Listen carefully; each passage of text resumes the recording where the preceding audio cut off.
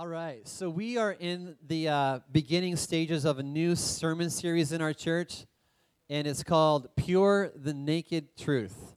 And what we're doing in this sermon series is we're looking at a small book in the Bible called the Song of Songs, a book that is probably one of the most unusual, definitely the most provocative book in the entire Bible.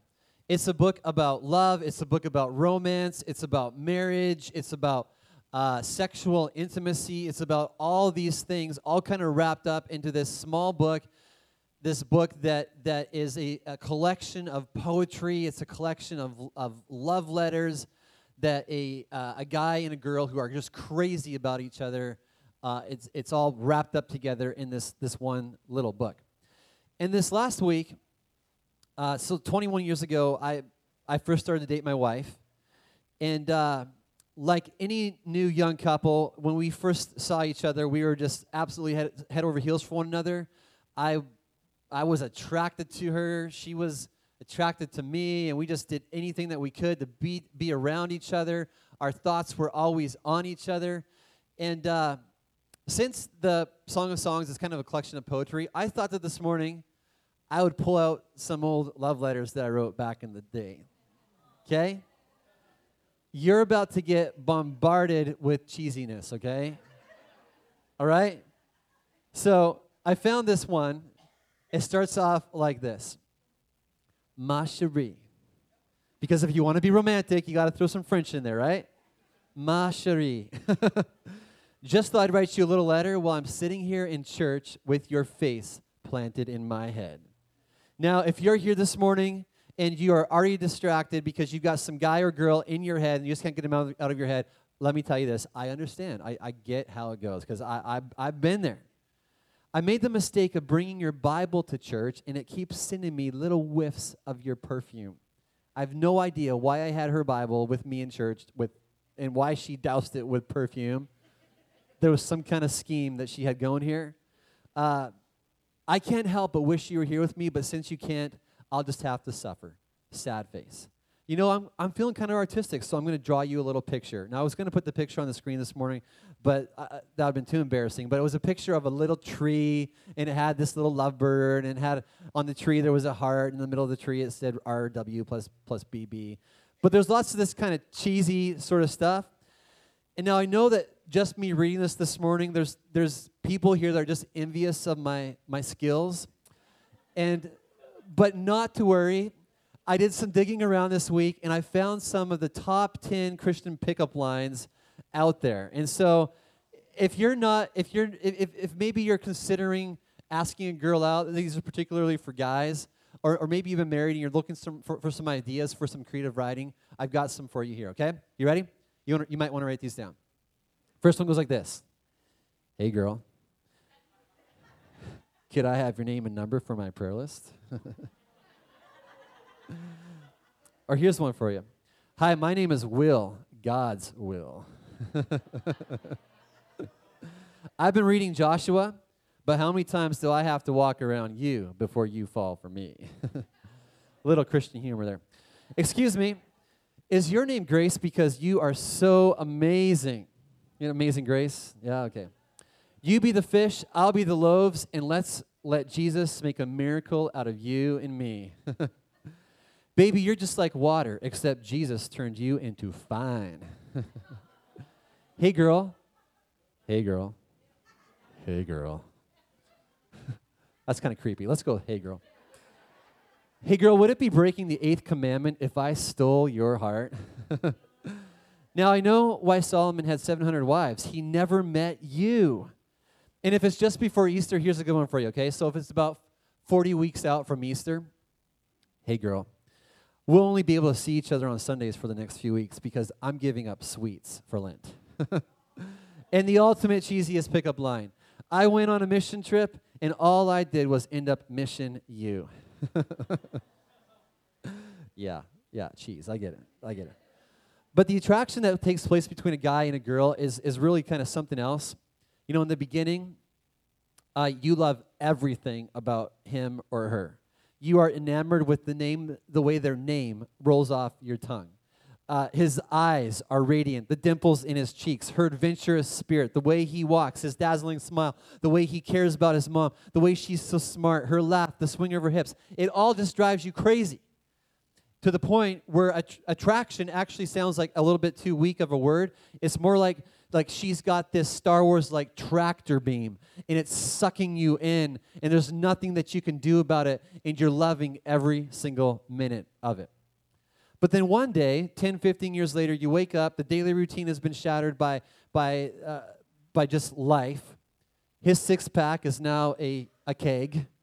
And that craziness that you fell in love with, it starts to drive you crazy, especially when she makes a scene at the Christmas office party in front of your boss. And that adventurous spirit, you're just going, I wish that they would just settle down in life. And before you know it, you find yourself less and less attracted to your spouse. You might like them, but you're not really attracted to them anymore. Or worse, if you're not careful at guarding your marriage, you might even find yourself in a place where you find yourself resisting your spouse. There's no attraction whatsoever. And you've forgotten or lost sight of all the things that you fell in love with from the very beginning. Now, this morning, I'm going to be speaking to married people. I'm going to be speaking to singles. I'm going to be speaking to those that are dating. I'm going to be speaking to those that are all over the map. And whenever a pastor does a series like this that talks a lot about marriage and talks about dating, there's always the thought, okay, how do you hit everybody in the room? Because everybody's at a different place when it comes to romantic relationships. Well, I believe that God's Word, when it's preached, can speak to people no matter where you're at on the journey. It has a way of just speaking to you wherever you're at. I've had many times where I've preached, and then after the sermon's done, I'll be out there in the comments, and someone will come up to me and say, Rich, thank you so much for saying this. It just really blessed me. And I'm going, I don't actually remember saying that, but cool. I guess but I think that's just how God's Word works. It can speak to you regardless of where you're at on your journey. So I would encourage you this morning, I'm going to be speaking at times to those that are married. If you're single, don't zone that out. Engage, because I believe that God has something He wants to speak to you on that. There's going to be times this morning where I'm speaking to those that are considering dating. They're single, and you're looking to maybe you've got someone that you're interested in. And when I'm speaking to those that are dating, if you're married, don't zone it out, because I believe that God will speak to you during that time. But for some of you in the room, maybe you're married and you hear this talk about just how things the attraction kind of fades and it just becomes same old. And maybe you think, well, of course, that's just what happens when you get married. That's what just the longer you're with somebody, that's just the natural thing to have happen. Life gets crazy. They say stuff that hurts you. You start to see the flaws. You see the weaknesses. You see all that stuff. The attraction of young love, it just fades over time, and it becomes a more mature kind of love. And this morning, what I want to do throughout this whole message is I want to expose a myth when it comes to the attraction between you and your spouse. And here's the myth. The myth is that it's inevitable that everything will go downhill in your relationship after you get married. And maybe you've heard that. Maybe you've watched the movie or you watched the sitcom where that's just the message that's portrayed. Maybe you just have grown up and that's just how you thought things would go. Maybe that's just become your experience. But there's this myth that everything will and should go downhill in your relationship after you get married. The fun's going to die off. The attraction's going to go away. You're not going to enjoy being with each other as much anymore. You're going to stop becoming friends and you're going to be more like roommates. The romance is going to go away. The sexual intimacy is going to go away. The laughter is going to go away. Everything is supposed to get worse after you get married. That might be culture's idea of how marriage works, but it's not God's idea. It's not God's. And for any couples who have lost the passion, for any unmarrieds who want to avoid marriage, maybe you're going, I want to avoid it like the plague because it's just going to be a prison sentence. It's going to be like a wet blanket on the relationship that we already have.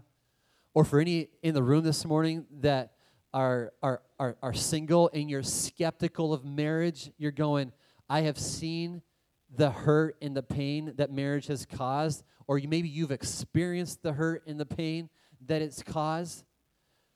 I just want to tell you something about God, and this thing called marriage that he designed. God put the book, the Song of Songs, some people call it the Song of Solomon. God put this book right smack in the middle of the Bible as a way to say it's possible to have a pure, intimate, passionate relationship with that man, with that woman you love, and here's how you do it. And he shows us through this book, the Song of Songs. And in this book, if you were to read it, you could go home and read it today, and it probably would take you right around half an hour to read this book. It's that short. But if you read this book, you're going to see at the very beginning, it starts off where there's just romantic sparks of attraction are just flying. Listen to some of the words that are written. Your cheeks are beautiful with earrings, your neck with strings of jewels. Later on, how beautiful you are, my darling. How beautiful. Your eyes are doves. Cuckoo. Flowers appear on the earth. The season of singing has come. The cooing of dove is heard in our land. Apparently they like doves. The fig tree forms its early fruit. The blossoming vines spread their fragrance.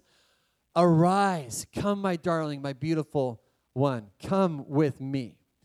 And there's a physical attraction going on here in this book. But as we're going to see throughout this sermon, the attraction that this couple has is actually much more than physical. But attraction is all over this book. They want to be together. And as the book progresses, you're going to see it kind of change a little bit. And later on in the book, there's going to be this powerful imagery. The king comes out in this royal carriage to take his lady's hand in marriage. Then you keep reading a little bit further, and it's like the curtain is opened on the honeymoon suite. And as you read it, you're going to actually need to flip your Bible over at points, and you're going to be asking yourself, am I actually still reading the Bible? I mean, this book pulls no punches whatsoever when it comes to describing the beauty of sexuality in the God-honoring context of marriage. And then as the book begins to wrap up, you're going to read these words that God put at the end of this book, I believe is a way of saying, as your relationship, as it progresses, and as you've been married for years, this is what it should look like. Right up to the point when one of you breathes their last breath. It says this, love burns like blazing fire, like a mighty flame. Many waters cannot quench love. Rivers cannot sweep it away. Love burns like a blazing fire. And for you in the room this morning that are married, I'm going to be asking this question a couple times this morning. Where is your marriage? Is that how you would characterize your marriage? As a blazing fire. You see, the love in a relationship always starts off burning bright, but the question is, what can you do to keep it that way? What can you do to keep it burning bright? And we find some clues on how to do this by going back to the beginning of the book of Song of Songs, when the love between this couple first began to blossom, and as we look at what this couple has going and how they find each other so attractive. And there's a verse that we skimmed through last week that I want to spend more time on this morning. It's found right at the beginning of this book, and it goes like this. Let him kiss me with the kisses of his mouth, for your love is more delightful than wine. Pleasing is the fragrance of your perfumes. Your name is like perfume poured out. No wonder the young women love you. Take me away with you. Let us hurry. So you just can see there's this attraction. There's this desire that they have for one another. Now there's fatal attraction that's going to leave you hurt, attraction that's going to leave you broken. And then there's the opposite. There's life-giving attraction, the kind that will start a relationship off right, and then it will sustain that blazing fire, that desire throughout all the highs and the lows of married life. And you don't have to read very far in the book of Song of Songs before you see that there's some pretty strong physical attraction going on between this man and this woman. In the passage that we just read, they were the words of the woman, and she's saying that he just does something to her. And she wants to kiss his mouth. I mean, this guy does something to her. And later on, she describes how he's just a total beast in her books. She says in verse 16 of chapter 1, how handsome you are, my beloved. Later on, she describes him like this. She says, my beloved is like a gazelle or a young stag.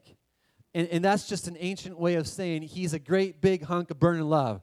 Like, I just got to have this guy. And then he gets in on the action as the book kind of progresses. And listen to how he describes her. He says, your graceful legs are like jewels, the work of an artist's hands. Your waist is a mound of wheat encircled by lilies. Now, to all the young guys in the room, don't ever use that as a pickup line on a lady, okay? Don't ever do that. You'll get a slap in the face if you do that. Some cultural context is in order here. Back in ancient times, wheat was looked as nourishment. So what he's basically saying is, you physically satisfy me. And we don't talk about this one a lot in the church, but when it comes to the stuff of life-giving attraction, physical attraction actually plays a part in that. And I know maybe some in the room are automatically going, okay, Rich, that's so shallow. But think about this. Every couple in this room experienced physical attraction at some point to the person that you're either dating or that you're married to. It could have been his eyes. It could have been her hair. I don't know, but there was physical attraction, and the sparks started flying. Now, there's two big problems, though, with looks, isn't there? First thing is this: they don't last forever. And if you don't believe me, just have a little peek in the mirror, okay? You know what I'm saying? I do not look the same way that I did when I first started dating Becky. My hair is growing increasingly thin, especially on top. And one day I'm gonna show up in church and I'm just gonna be flat out bald. Just telling you, okay? Don't be shocked when that happens. But the hair's thinned out. I got a little Grand Canyon forming right here, and crow's feet by the eyes. I got hair growing in my nose and growing out my ears. My toenails are starting to turn yellow. I know it's gross, but that's just what's happening, right? Looks, they just don't last forever. And another problem with looks is that they can be deceiving. They can be deceiving. He might look like a hunk of steel on the outside, but maybe inside he's got the backbone of a wet noodle. Her looks might get your head spinning, but if things aren't beautiful on the inside, so what? There's actually this interesting verse in the Bible. There's some interesting verses in the Bible. Dig into this book because it's fascinating. But the verse goes like this: a beautiful woman who rejects good sense is like a gold ring in a pig's snout. And what the Bible is saying is that beauty on the outside doesn't mean anything if there's no beauty on the inside. I love how one of the pastors that I like to listen to, his name is Matt Chandler. He's from Dallas, Texas. He says this about attraction. He says, attraction is a good thing, just not at the level that our culture puts it at. The culture, it tells us physical, sexual attraction is first, then character, then godliness, and compatibility will follow. We get it backwards. Here's how it should be. Once character, compatibility, and godliness are there, those fuel attraction in the way that pleases God and is much safer for our souls. And if physical attraction is the only thing fueling attraction, guess what? Eventually you're going to run out of fuel. Eventually you're going to run out of fuel. There needs to be more that's fueling the attraction. And when you look at this couple in the Song of Songs, you can see pretty quickly that although there is physical attraction there, there's also so much more going on between this couple. There's also an attraction to the way that he loves, and he's attracted to the way that she loves. There's an attraction to the love that they have. Listen again to some of the words they say to each other. She says, "For your love is more delightful than wine." Later on, he says, "How delightful is your love, my sister, my bride." They are attracted to the love that the other person demonstrates to them. And the guy knows that she loves and cares about him. She knows that he loves and cares about her. And they find this love, it's attractive to them. Which, of course, begs the question, if the way someone loves is supposed to feel attraction, how do you know if it's really love or if it's just simply infatuation? What does it look like for someone to really sincerely love you? Well, the answer to that is actually pretty simple, and to get the answer, we just have to skip ahead in our Bibles to a book in the New Testament called 1 Corinthians, and in chapter 13, words that you've probably heard at a wedding at some point, the Bible describes what love looks like. And we read, first of all, that love is patient. It's patient. If he's not respecting your physical boundaries, if he's crossing all the lines, if he's putting his hands in places that he shouldn't be putting his hands, if he's trying to get you to sleep with him before he's put a ring on your finger, he's not being patient. He is not demonstrating that he really cares about you. In my home, we've got some rules around the whole dating thing that I realize in our culture are looked at as probably being absolutely archaic, but I'm cool with that. But we've got these rules in my home that I think help me and help my kids and specifically my daughters. Not that I don't care about my son, but it's different with daughters. You know what I'm saying? Anyways, it's different. Just trust me, it's different. And so I've got these rules though that help me and help them know if he really cares, because the rules will force him to be patient. You can't date my daughters until they're 16. You just can't. And then when they turn 16, it's not like a blanket, like just you can go out and date my daughter. No, you actually have to come and ask my permission before you're going to date my daughter. And if you ask my permission and I don't know you, I've never seen you around, you're like a brand new face in my life, guess what? I'm probably just going to say no. I tell my daughters that all the time. If I don't know him, you should have him come around the house, because if I don't know him, I'm just going to say no. If he asks me, I'm going to say no. Hey, let's get to know one another a little bit. Let's hang out a little bit. Maybe go hunting together, or sharpen knives together, or something like that. But let's hang out a little bit. And a guy that wants to date my daughter, he needs to understand something. He's actually not just dating my daughter. He's actually kind of dating me too. And is that old school? Absolutely. Is it countercultural? Totally. And do I do it because I'm a controlling dad? No, I do it because I love my kids, and I want to protect their hearts from the drama and the craziness of the dating scene these days. And let me just tell you, it is crazy. It's crazy, crazy, crazy. And when someone lacks patience, it's a great sign that they're not ready to date my kids. Love is patient. Love is kind. How does he treat you? Does he respect you? Better yet, how does he treat others? Does he treat others with kindness? Because maybe he's just being kind to you because he wants something from you. How does he treat others? How does he treat the kid in school that nobody else likes? Does he just join in with bullying them? Does she gossip and backbite about her friends behind their backs? Love is kind. It's not mean-spirited. It's not rude. It doesn't bully. It doesn't manipulate. That creates this attraction. Now, later on, we're going to be talking a little bit about how spouses will lose this attraction that they have for one another, and about how one of the ways to get that back is by doing the things you did at first. And it's amazing how this whole area of kindness tends to slip away the longer that you're married. I will say things to Becky that I would have never dreamt of saying in the first few months of us being together. But for some reason, we think that being married gives us license to be mean-spirited and to say things that just are unkind. And maybe one of the ways to get that attraction back and to feel the fires again is just to go back and be kind and not mean-spirited. So love is patient, love is kind, love is not self-seeking. And the more you get to know someone, the easier it is to tell if they're just in it for themselves or if they really do care about you. And this is particularly the case when it comes to the area of physical boundaries. And one of the big questions that people have, I know I had before I got married, was where's the line? When it comes to physical boundaries, where is the line? What is it kissing? Is it okay to kiss? Is that too much? Is it holding hands?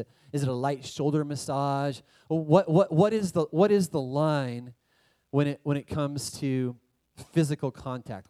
What's too much? And by the way, making out, cuddling on the couch from 11 p.m. to 1 a.m.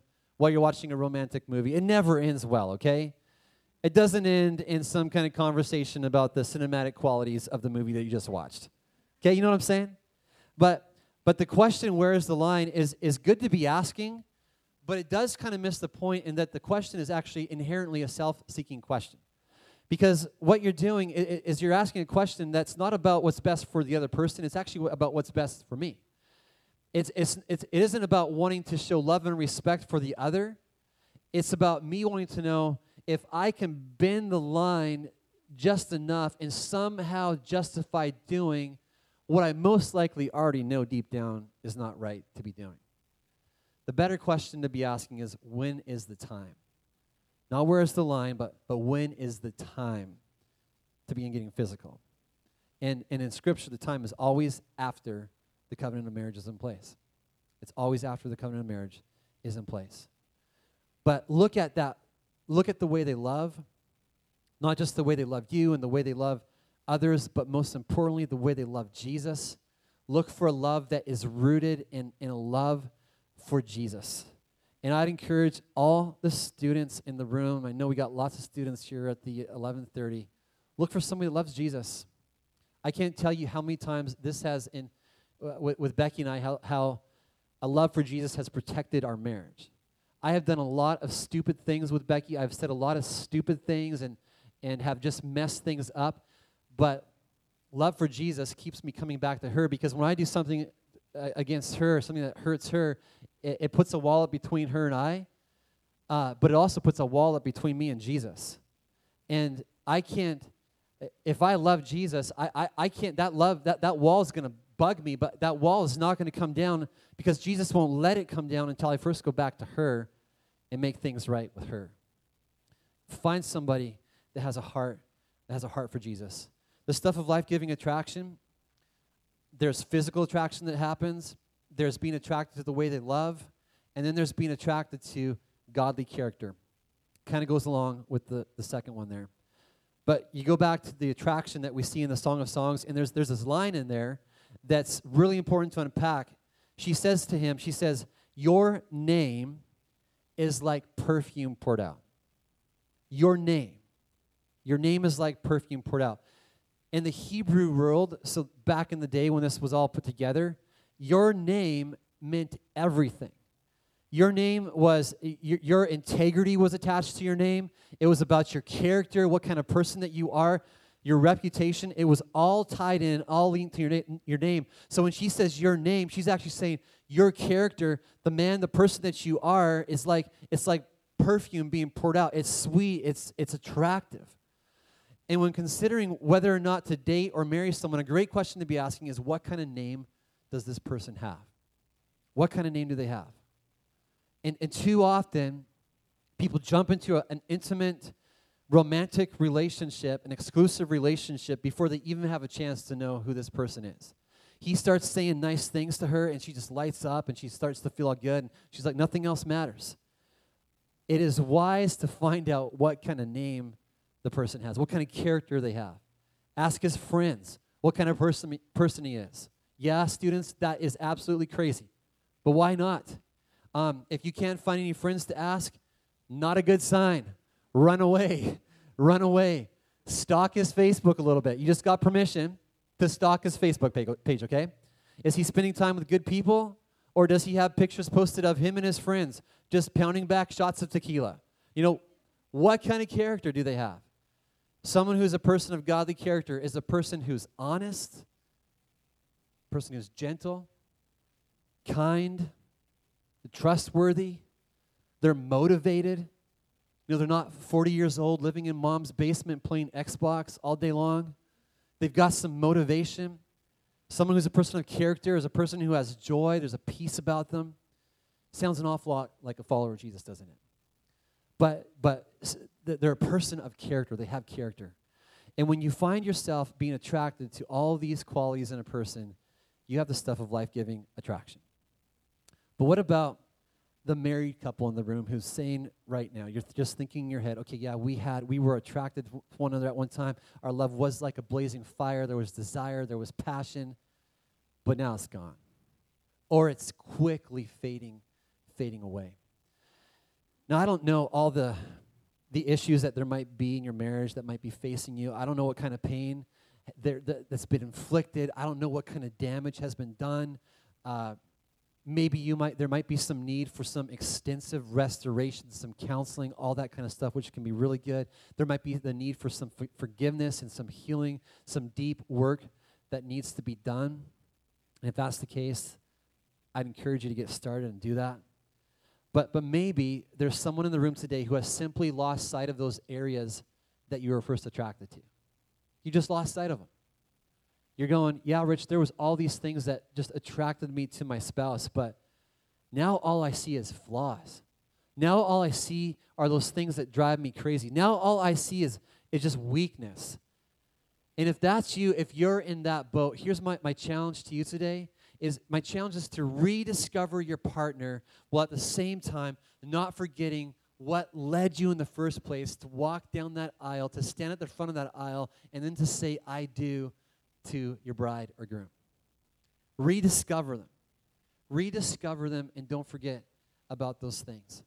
And then maybe there's another reason that the attraction has ceased, and it's the same reason that a lot of times people lose their attraction and their desire, their hunger, and their thirst for Jesus. And Jesus, he spells this out really clear in Scripture. He goes to this church whose love and desire has grown cold, and he says this, you have forsaken the love you had at first. Consider how far you have fallen. Consider. And that can be tough work to do, where you go, okay, what was it like back in the day? And then you go, wow, things have really changed a lot from back then. It was a blazing fire back then, but it is just not like that anymore. Sometimes that wake-up call can actually be a good, healthy thing for a marriage. But he says, consider how far you have fallen.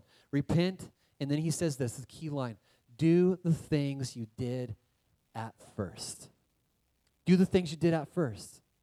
So if your love for Jesus has gone cold and you don't find yourself attracted, desiring, wanting to be with him, do the things you did at first. Maybe the passionate pursuit of him has just dwindled down. You just don't go into your Bible anymore. You're just disconnected from a church family. You're not a part of a small group where people are growing in their faith. Well, those things that you did at first, you're not seeking his face. Maybe you're not as bold about your faith. You become embarrassed, and so you just keep it to yourself. What are the things that you did at first? Jesus says, go back and begin to do those things again. Begin to do them again. And he'll begin to breathe life. He'll begin to breathe life. Here's the thing. When attraction begins to fade, do the things you did at first. And if it's your attraction for Jesus, your desire for Jesus, your passion for him, do those things you did at first. If it's your attraction and your desire towards your spouse that has faded away, do the things that you did at first. You know what those things are. As I was digging up this letter this week and trying to find some stuff from back in the day with me and Beck, I just thought, I haven't written her a lot of love letters lately. And I know you're probably thinking, Rich, that's actually a good thing. Yeah, but I haven't done that as much. And maybe that's something I need to take up again. What did you do at first? Maybe you were buying her flowers every week and you stopped doing that. You just got practical. You can't afford those anymore. And so, just not doing that. Maybe what you did is when her car needed detailing, you would just detail her car. Or you would fix whatever. And now you're just like, we've been married for 20 years. She can take it to the mechanic. Maybe you saying, dear, let me go out. I want to get your car in good shape. Maybe that's what God will use to begin to fan that fire back in the flame again. Do the things you did at first. Maybe for the ladies, maybe back in the day, you would sit down with him and you would just give him all your attention. You would tell him how awesome he was and how much you just respect this about him and that about him. But now things have changed. Now when you're together, it's this. It's looking down at that phone while he's just sitting there going, what's this all about? But do the things you did at first. Do the things you did at first. One more time. Do the things. Do the things that you did at first. And God will work in that. Those things you did at first, what it's like is it's like if you've got your fire that it's not a blazing fire, it's dwindled down to just a flickering flame.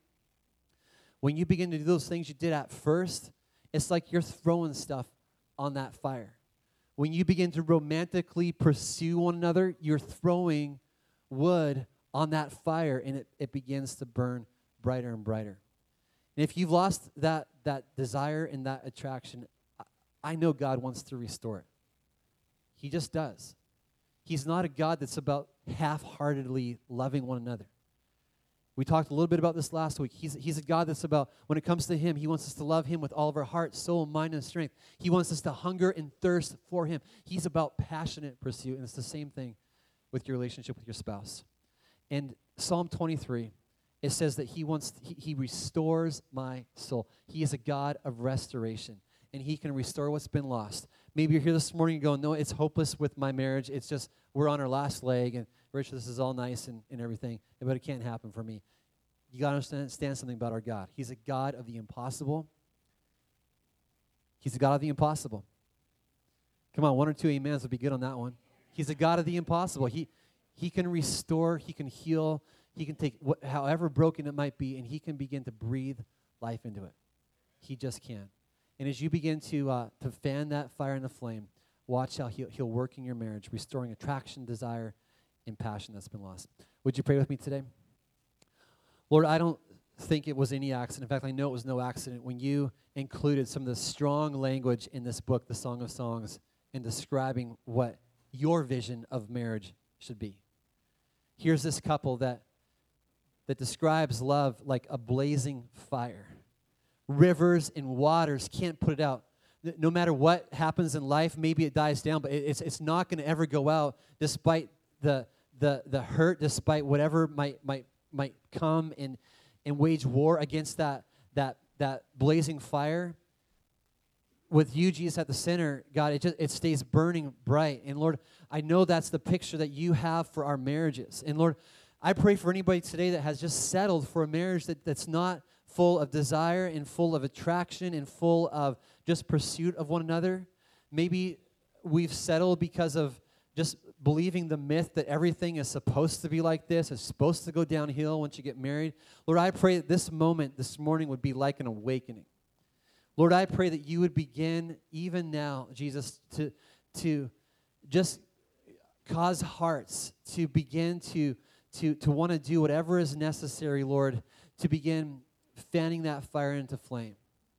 Lord, for the husband who has just ignored his wife, who just completely stopped doing all those things that they did in the beginning. Lord, I pray that today would be the start of something new and a new romantic pursuit, Lord, in that relationship. And God, I pray for the same thing for wives who have just become passive, maybe just dismissive, distant in the relationship. Lord, may today be the start of a new romantic pursuit in that marriage. And Father, I pray that you would work in that marriage, Lord, just to turn the flickering flame into a raging, blazing fire. And Father, I also want to pray the same thing for relationships with you in this room. Lord, I pray that Lord, where the hunger and the thirst for you has just disappeared, Lord, let this be the beginning of just a new awakening in people's lives. God, where people hunger and thirst for your presence, hunger and thirst for you, Jesus. I pray all this in your good name, Jesus. Amen.